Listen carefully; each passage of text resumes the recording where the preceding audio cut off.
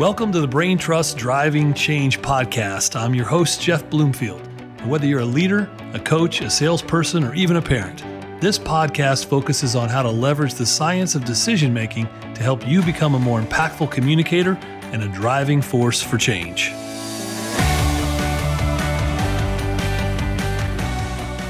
Welcome back to the Driving Change podcast. I'm your host, Jeff Bloomfield, and today is a day that I have had on the calendar for if not multiple weeks, definitely months here, that our guest today, Dr. Rick Rigsby, most of you are probably familiar with him from his over 300 million viewed video, The Lessons of a Third Grade Dropout.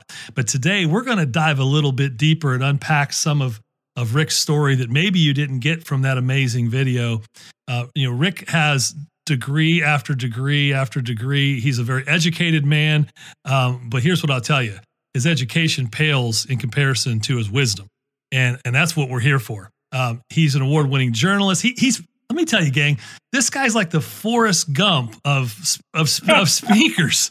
He has lived a life. He's lived like 17 lives in one life, and I cannot wait for you guys to hear more from Rick today. He's written two great books. We're going to talk a little bit about Afraid to Hope today. He's also written Lessons from a Third Grade Dropout, just launched his new podcast, How You Livin'. So I want you to check that out after this as well. So Rick, welcome to the show. Oh, Jeff, I'm so honored to be here. I wish I had a box of chocolates that I could share with you. That was great. Forrest Gump. Well, we, like I said, we're big fans of yours around here inside Brain Trust, and our clients are as well, because we make sure everyone gets introduced to you at some point or another in their relationship with us because of the value that you bring. We always start our podcast guest off with a single question, and you can make it as short or long as you want, but it really comes down to tell us your why. What's your why? Well, first of all, I'm so honored to be with you. I had a chance to familiarize myself with you and the podcast, and I am just so blessed to see what you are doing and the difference that you're making. Here's the bottom line why. I got to a point in my life where I either decided I'm going to quit or I'm going to get up and keep going. And I defined quitting as simply going through the motions, what I call impressionistic living. I made a choice with a help from a lot of wisdom from that third grade dropout to stand and to keep going. I call that impact. I am placed upon this earth for one reason. That is to encourage people to be better, to make an impact. That's my why. That's why I'm on this earth. It wasn't to be a television reporter. It wasn't to be all the other titles that are associated with my name. I'm on this earth for one reason: to uplift, to encourage, to challenge, to do anything I can to make another person's life better, or at least to introduce the notion of that possibility. That's the why for me. Well, there's no pressure associated with that purpose. I mean, my goodness, right? Why don't you go do something useful in the world, Rick? That's exactly. So you and I had a little bit of chance to get to know one another. And one of the things that I've admired about you from a distance, and we talked about this a little bit in the pre-show, is storytelling. And you have been a natural storyteller, I'm sure, but it's not just a gift, right? It's a skill. Tell us what you've learned about storytelling, maybe from a young age all the way to today, and why you feel like it's such a powerful mode of communication. I believe that we're storytelling people who live in a storytelling world. I believe that information that is disseminated often comes on two levels. One is a content level. The other is a relational level. Content is good for facts, but relational level communication moves you. I love what John Maxwell said on one occasion: everybody can communicate, but very few people can connect.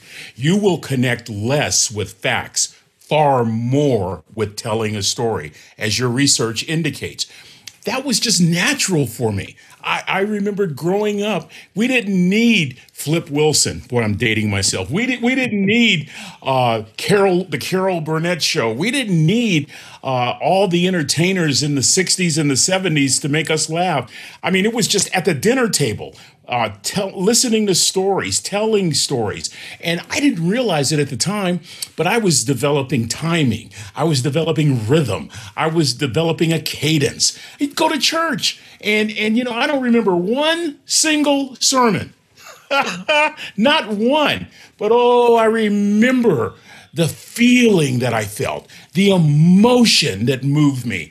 I remember walking out feeling like I was uplifted and that I was just in the clouds because the black pastors in the black church might not have had, all of them, the greatest education, might not have been able to exegete the passage the way that others may have, but they knew how to connect with their audience. It wasn't until my second year in my PhD program that I realized that great speakers, they don't talk at people, they don't talk around people, they talk with people.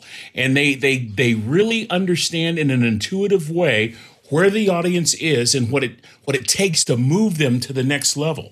My point is, I was around storytelling 24/7, and I really think that some of it wore off. I mean, I look at my speeches now, and I look at my presentations, even something like being on your show, and it's not just a default. It is the essence of who I am, literally, to tell a story. Yeah, and I think and all of those who are listening who know our work know that we even had Dr. Tony Jack on a couple of months ago, and he did all the brain research on this recently, that we have an analytical network and an empathic emotional network, and you can't connect with them at the same time. He found in his work, you literally can't activate them both at the same time, but it's the empathic emotional network that activates change and decision-making, and it's the analytical network that validates it. And so when you tell a story, you actually bypass the analytical, skeptical, judgmental part of a person's brain, and you connect directly with their own experiences and memories and familiarity and emotion. And that's what really, to your point, moves people. And I still think that I don't care if you're an introvert or an extrovert.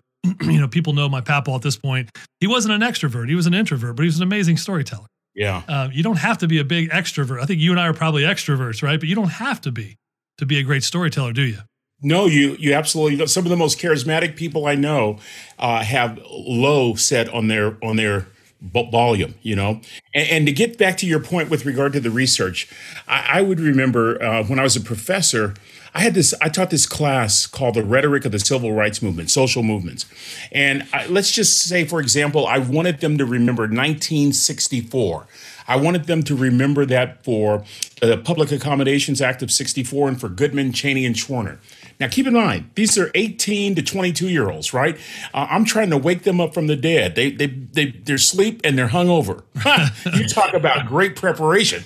All right. And so I learned through listening to people tell stories. The thing that moved me was a moment of nostalgia where I could reminisce and also new knowledge. And so I would say 1964, the Temptations was this group and they couldn't come up with this song.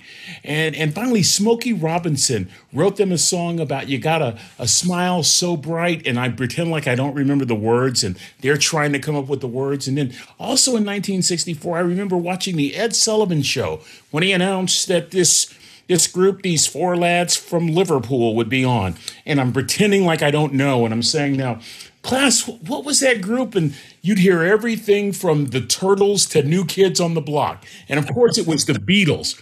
All that was telling a story that included an opportunity for the students to reminisce and perhaps discover something on their own.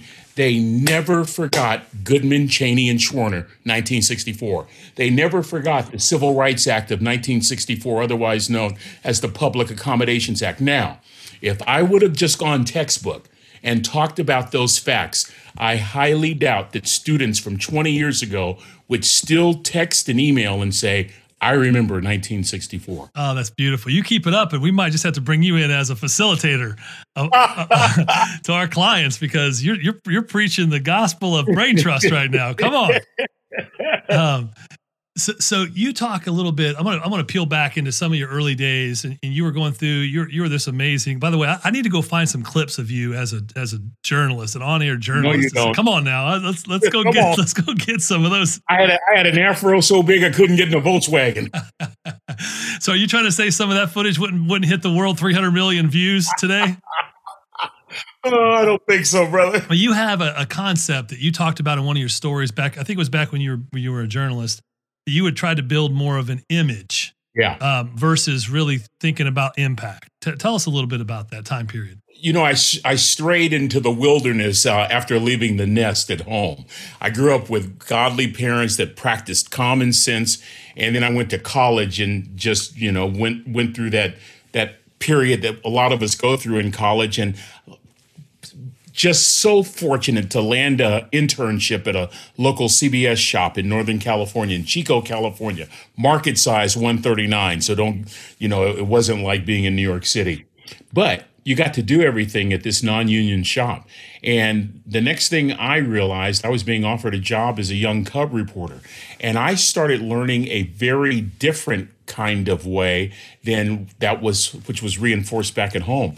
I started realizing that if I constructed reality, I could create the emotion that I was looking for. By the way, that's what a lot of news is. If you just look today, it's the construction of reality, which is easy to do in a society of non-thinking people. Amen. Someone needs an amen there. Come on, baby. I mean, it was easy. And so you learn taglines, Jeff. Watch this one. Here's one that we used regularly. The following information may not be suitable for all members of the family. Man, you ain't going no place. You sitting right there. And so what you would do is you would have different elements of a story. You always have to have it's somebody's fault and somebody, whether it's an existentialist or not, coming to the rescue. So I had those things for balance, but I knew how to create in a way to conjure up the kind of emotional response that was needed. It really I didn't realize the impact that had on me until later in life, when I'm playing these roles where I'd rather live in a very shallow, impressionistic kind of way. And by the way, I don't blame television. I blame myself.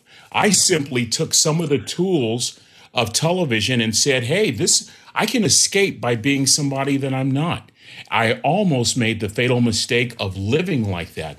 And that was during a time when I went through the worst days of my life.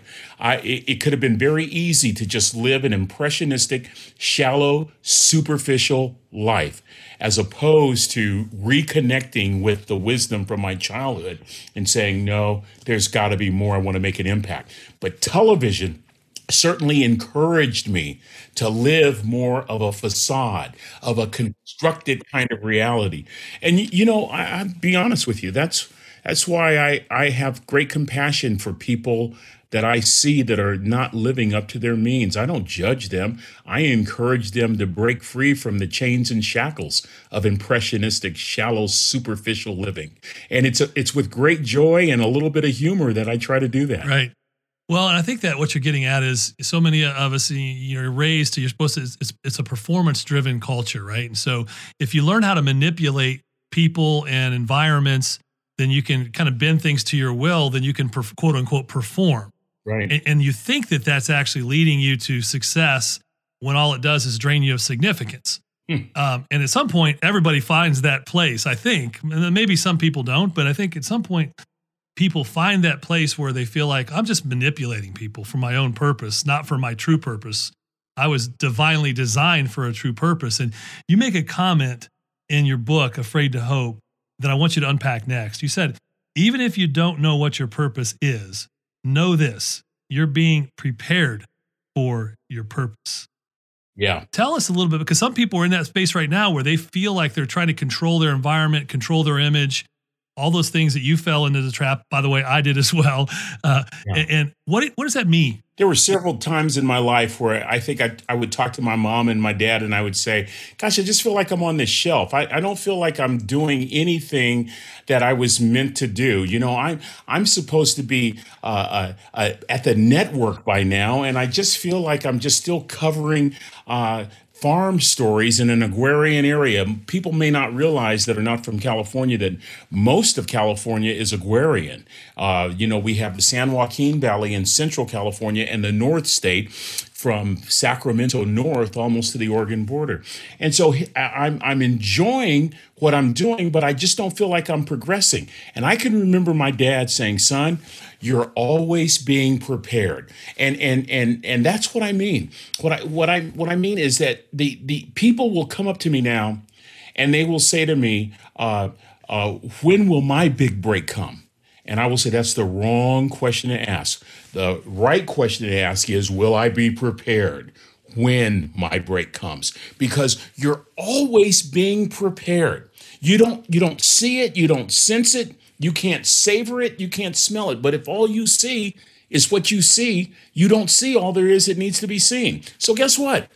Back when I was covering those farm stories, I was learning how to speak in simple declarative ways. I was learning how to condense information into story form. I was learning how to speak in a context and an environment with bullets flying overhead or with ambulances passing by. I was learning how to talk to everybody from the janitor to the president of the United States. I was learning. I was being prepared. Took a third grade dropout daddy and a country mama to help me to see that you're always being prepared if you have a mindset of a winner. If that means that you have a teachable spirit. I love what former basketball coach John Wooden said. Live today as though you're going to die tomorrow. Learn today as though you're going to live forever. It's amazing what happens if you're more curious than you are certain.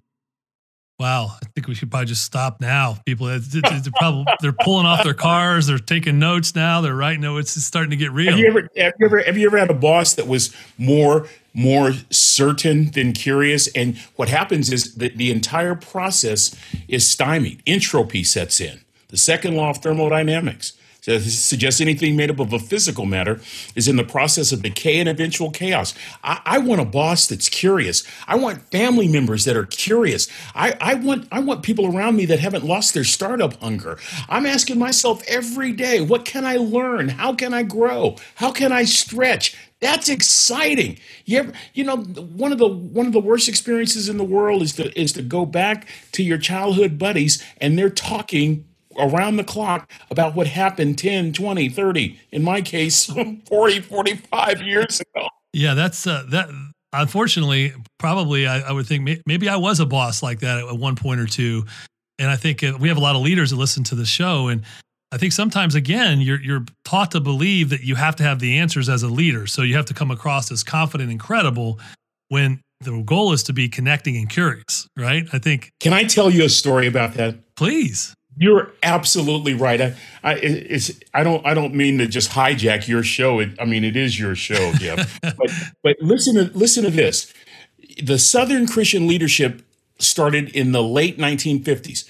Martin King starts working with Rosa Parks and with E.D. Nixon and with Fred Gray, the local attorney, and they come together with a plan for the Montgomery bus boycott. That was December 1955. It was successful. So then they start the Southern Christian Leadership Conference, which the late John Lewis just passed away, was part of that, right? So let's fast forward 8 years to Birmingham, 1963. Birmingham would be a critical turning point in the civil rights movement. Why? Because there was a court order saying, Martin King, if you and Southern Christian Leadership Conference, if you march, Martin, you're going to jail. The Southern Christian Leadership Conference is out of money and out of volunteers, and this is what the leader said. Now, remember, he'd been leading this movement for 8 years. He says, I don't know what to do, but I can't just do nothing. He goes to jail. He gets arrested. That allowed the more militant factions to create the most controversial chapter in the history of SCLC. Let's get kids out of school to be the protesters. They'll just be happy to be getting out of school. It would have never happened had King not been in jail, right? And so the pictures that we saw were pictures of innocent school children being hit with with water from fire hoses and attacked by police dogs. What's the point? It was Andrew Young, who's still alive today, who said the decision to go to jail was the beginning of Martin King's leadership. After 8 years, after a comment like, I don't know what to do, I share that with business executives all over the world. That's so powerful. And it was that reaching the end of feeling like he had to have the answers. Yeah. Right. And not to say he wasted 8 years, because he certainly did not, I'm sure, but to really make it an impactful statement and show the people that he was worth following, he had to have the humility to say that and be curious about the outcome, right? So you talked a little bit about mindset. And what I love about in your book with Afraid to Hope is you talk a lot about the valley. Yeah. And in this season right now that we're in, I feel like so many people feel like they're living in a valley. Now, some of it's a little exaggerated. Our valleys are in America, our valleys are much less deep than valleys of a lot of people around the world. But I don't want to minimize, right, the psychological valley that so many people are finding themselves in. But you talk about this idea of the valley and circumstances. Yeah. And how circumstances, when they meet with an individual, never leave them the same. Right. That's right. What does that mean? Unpack that a little further. Sure. Circumstances never leave you the same. They're either going to leave you better or they're going to cause you to be resentful and mad and irritated and angry and non-productive. That thought first occurred to me when I was a younger pastor and I would go visit people at assisted living facilities, and I saw two types of people. The first type represented people that were happy and joyful and thankful and grateful. And then I saw the other type of person. They were irritated, they were mad, they were frustrated, they were angry over what they perceived to be unwarranted, unmerited circumstances and situations in their lives. It caused me to realize that situations never leave you the same. You're either going to make a choice to elevate or you're going to make a choice to go the opposite direction. And then years later, facing that very same situation further cemented that belief that circumstances never leave you the same. I have this quote from Thoreau. He says, if we will be quiet and ready enough, we shall find compensation in every disappointment. The problem is, a lot of times in the midst of a disappointment, we don't take the time to be quiet. We don't take the time to ponder what if, what could be, what might be. That dad of mine, that third grade dropout, he was fond of telling me that disappointments are inevitable, but discouragement is a choice, son. Oh, baby. Come on now. Somebody better write that down. Get my seatbelt, girl. I'm getting ready to blast off. Well, and now how do you feel about, I was talking to my 94-year-old grandmother recently. She just turned 94 a couple weeks ago, and she's just the matriarch. She's amazing. And I said, Grandma, have you ever experienced a time period like we're going through this year in your entire life? Yeah. And this is someone who was born back around the Great Depression, right? And lived through all of that all the way up to today. And she said, honestly, I don't think so. Really? And she said, all the stuff that I've been through, I don't think I've ever seen the world in more turmoil at one time with people at such odds against who they're really designed to be. And I thought, wow, if you think about the pandemic and then you think about all the societal unrest, which much of it is warranted in some regard and not in other regards, and you think about people's self-preservation all lining up at the same time, and now a presidential election with I don't even want to get into some of that because then I got to go repent. But if you think about that, Rick, what is today? It feels like it's so much easier to find people who are complaining or flame throwing than it is people who are speaking hope and communicating possibility. What do you think that is? Yeah, I think we're overwhelmed, to be quite honest with you. And we're overwhelmed because of the choices that we choose when it comes to feeding ourselves. I would be overwhelmed if all I did was watch the news and read the paper and subscribe to certain streams that just constantly tell me the same thing over and over again. It's entirely possible to watch a newscast on Monday, miss Tuesday, Wednesday, and Thursday, and pretty much see the same story on Friday. And so there's this recycling going on in a 24-hour, I got to fill it up news channel that is really disseminating one side. That's why it's important for leaders to always act with perspective, particularly in a time of uncertainty, because the downside is there will be nothing but the burden of despair, and that's too much for us to grab hold of. So think about what we're seeing. We're seeing politics play a role, the likes of which we've rarely seen before. I mean, all the way down to a micro level of the constitutionality of wearing a mask or not. You know, when we get to heaven, God's not going to ask us if we wore a mask or if we didn't wear a mask. He's going to ask us if we realized that our neighbor's house was on fire and we took care of them. Come on, y'all. Yeah. And so I think that everything seems to be out of whack. If we don't have perspective, we will be left with hopelessness. We really will. I think there's another reason, and this may be more profound. I think that we have devalued hope. I wrote this book a couple of years ago that you alluded to called Afraid to Hope. And I would have business leaders, and a couple of them would in my opinion, they took a jab and it stung. And this was the jab. Hey, Rick, it's a good book, but hope's not a strategy. And I would sulk. Hope's not a strategy. I would get down. Hope's not a strategy. Now, they didn't have the benefit of going through what I went through, but I would just hear that from time to time. Do you know it took a pandemic for me to realize they're absolutely right?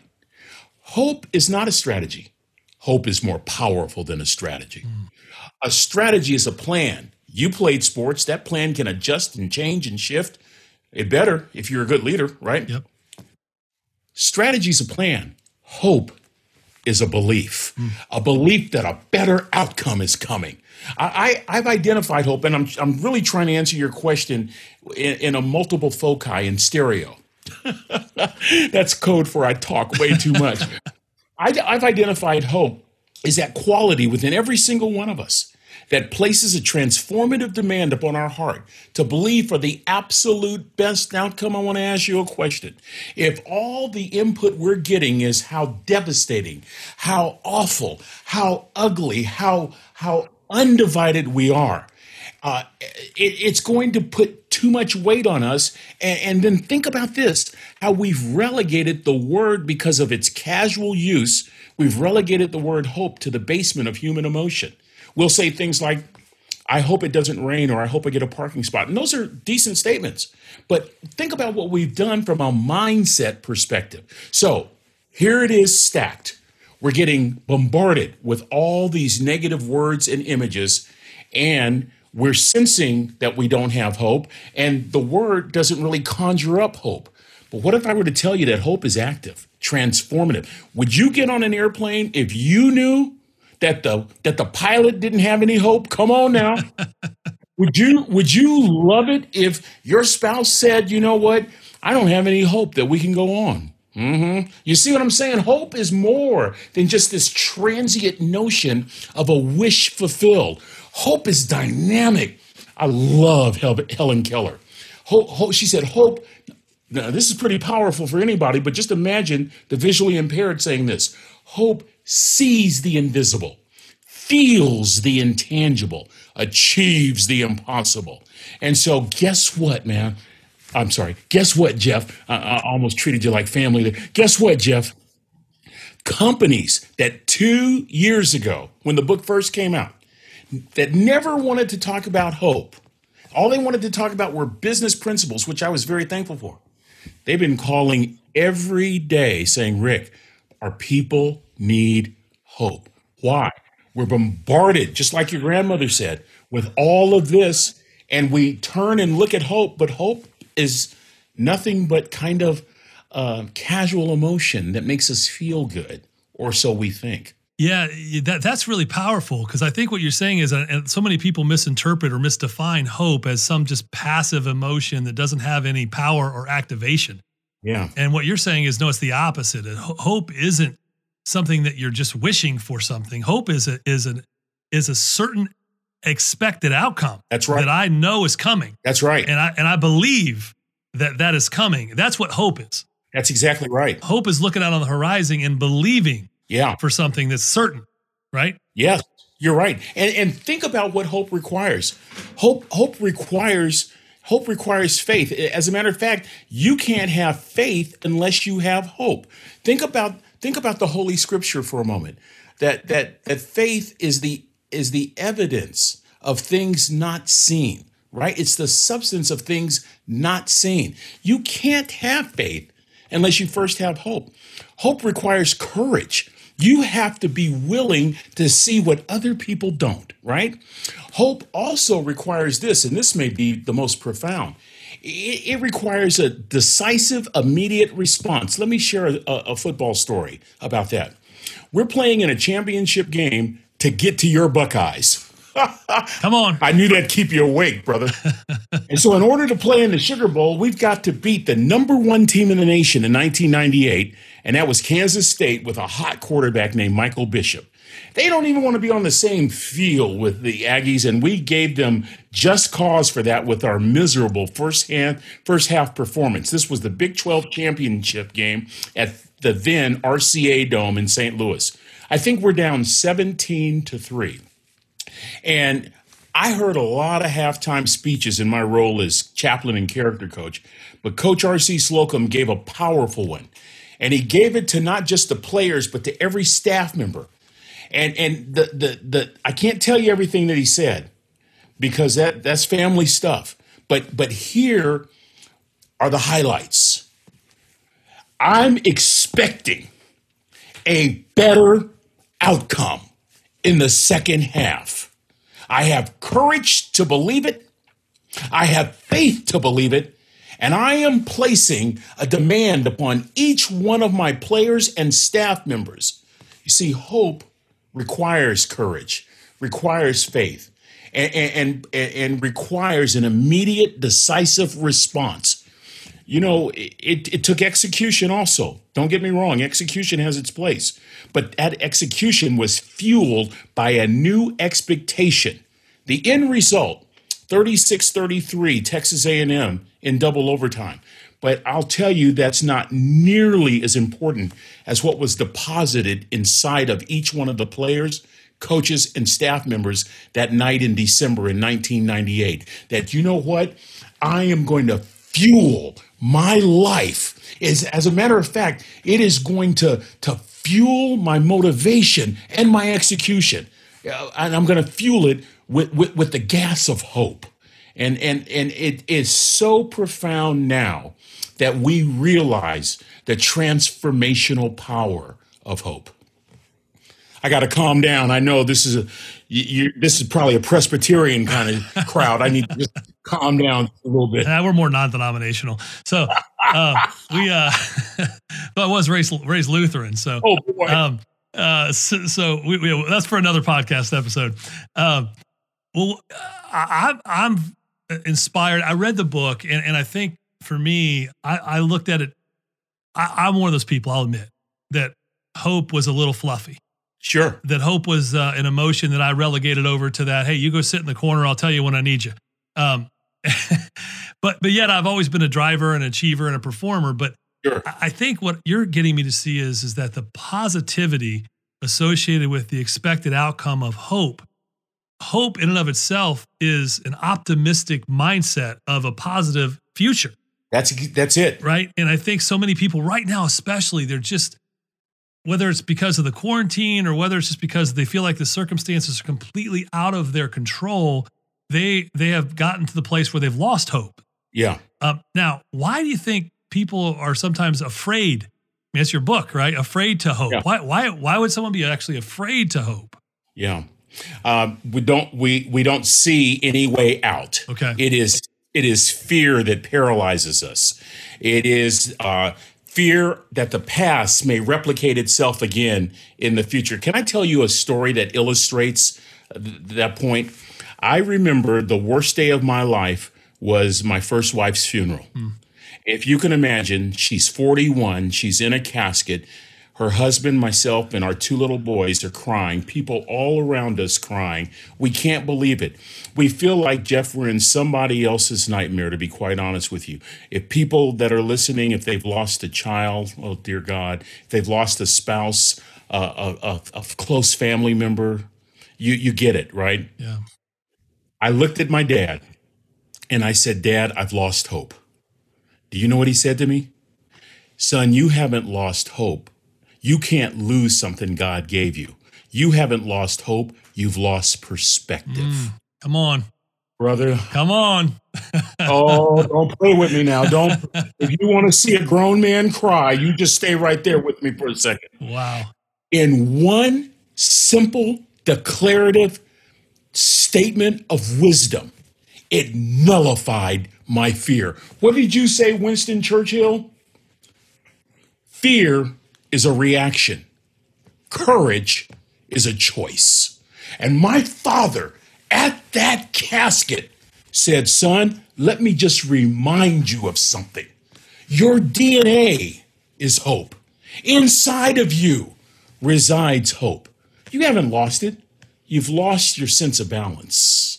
You've allowed the temporary situation of unevenness, of uncertainty, of being bombarded over the last week with nothing but the most horrific news in the world to cause you to seem like you've lost hope. You know, those simple words sustain me for, oh, brother. You know, I want to just talk to your audience for just a second. I know that there are people out there listening that are doing very well, but you might feel like you have lost hope, that there's no reason for which to hope. I talked to a man about a month ago. His company is valuated at $1 billion, and he said he lost 90%. You might feel like you've lost hope. Let me tell you something. I need you to really listen to me. You haven't lost hope. If you're still breathing, come on, Ricky. If you're still functioning, you haven't lost hope. You've lost perspective. And there is a big difference, Jeff. My goodness. I feel like I'm about ready to jump up and run through this wall right now. I love that. So for those of you who are feeling that right now, because I know many are, due to job loss, or maybe you still have your job, but you've been quarantined to your home office for so long, you don't even feel like you have a job anymore. Yeah. And you're trying to work virtually on everything. Wow, what a great concept. You never lose hope. You just lose sight of it. Yeah. And it's always there. It's always in there. It's always part of your DNA. And all you got to do is switch that mindset, throw that switch, and recognize that faith and hope are interconnected, but hope comes before faith, and then faith helps you overcome the fear. Wow. You know, brother, I'm embarrassed to say this, but I hope in saying it, it'll help somebody. I used to think that people that got depressed just had weak minds. And I used to think that people that contemplated suicide just had weak minds. And then all of a sudden I was depressed. And all of a sudden I contemplated suicide. You know, I don't know what would have happened had it not been for a praying mom, a praying dad, and two little boys that needed me. I don't even want to think of what would have happened, right? And here's my point. My point is that life can get so bad that you can see no way out. And that's exactly how I felt for months. I didn't see any way out. From cocoa around the campfire with mom and the boys, all the way to somehow being able to go into a boardroom with confidence. I didn't see any way. My life was over. What that third grade dropout said to me, he said two things profound. He said, you haven't lost hope. You've lost perspective. And then he said, son, just stand. I realized at some point that the people who remain depressed make a choice to remain depressed because they don't want to fight anymore. I was depressed for a long time.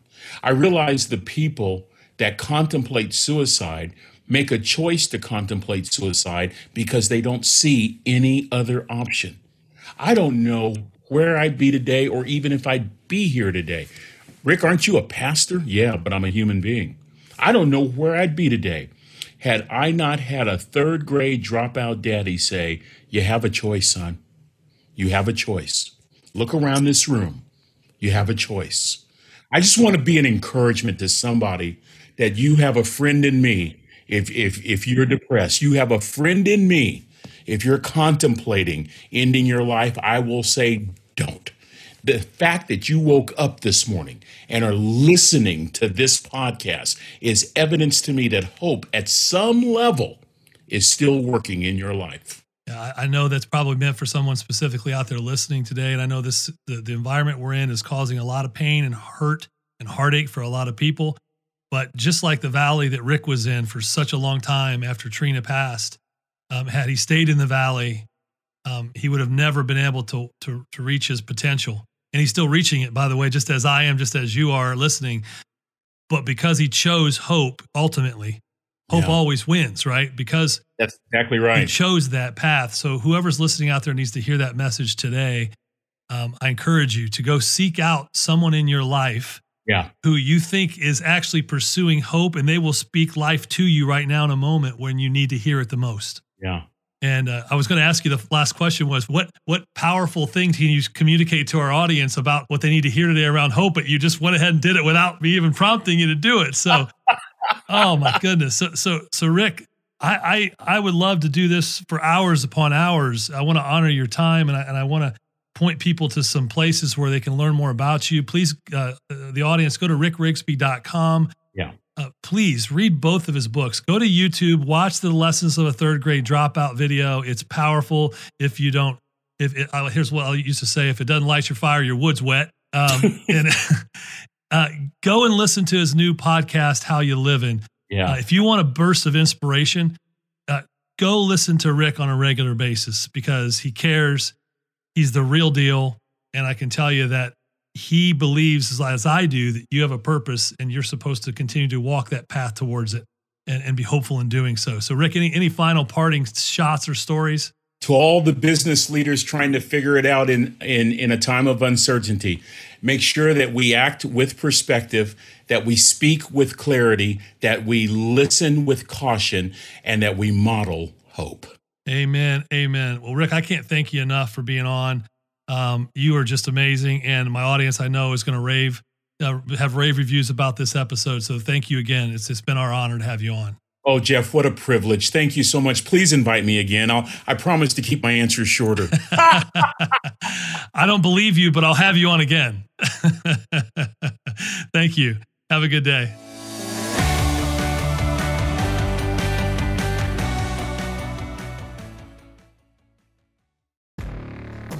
Hey friends, this is Jim Knight, former 21-year Hard Rock executive turned best-selling author and top 10 keynote speaker. And I'm Brant Menswar, former frontman of Hollywood's Most Dangerous Band turned top 10 motivational speaker and best-selling author. We host the how-to podcast Thoughts That Rock, where we talk to rock stars, athletes, CEOs, astronauts, and even next-door neighbors who share their expertise and opinions.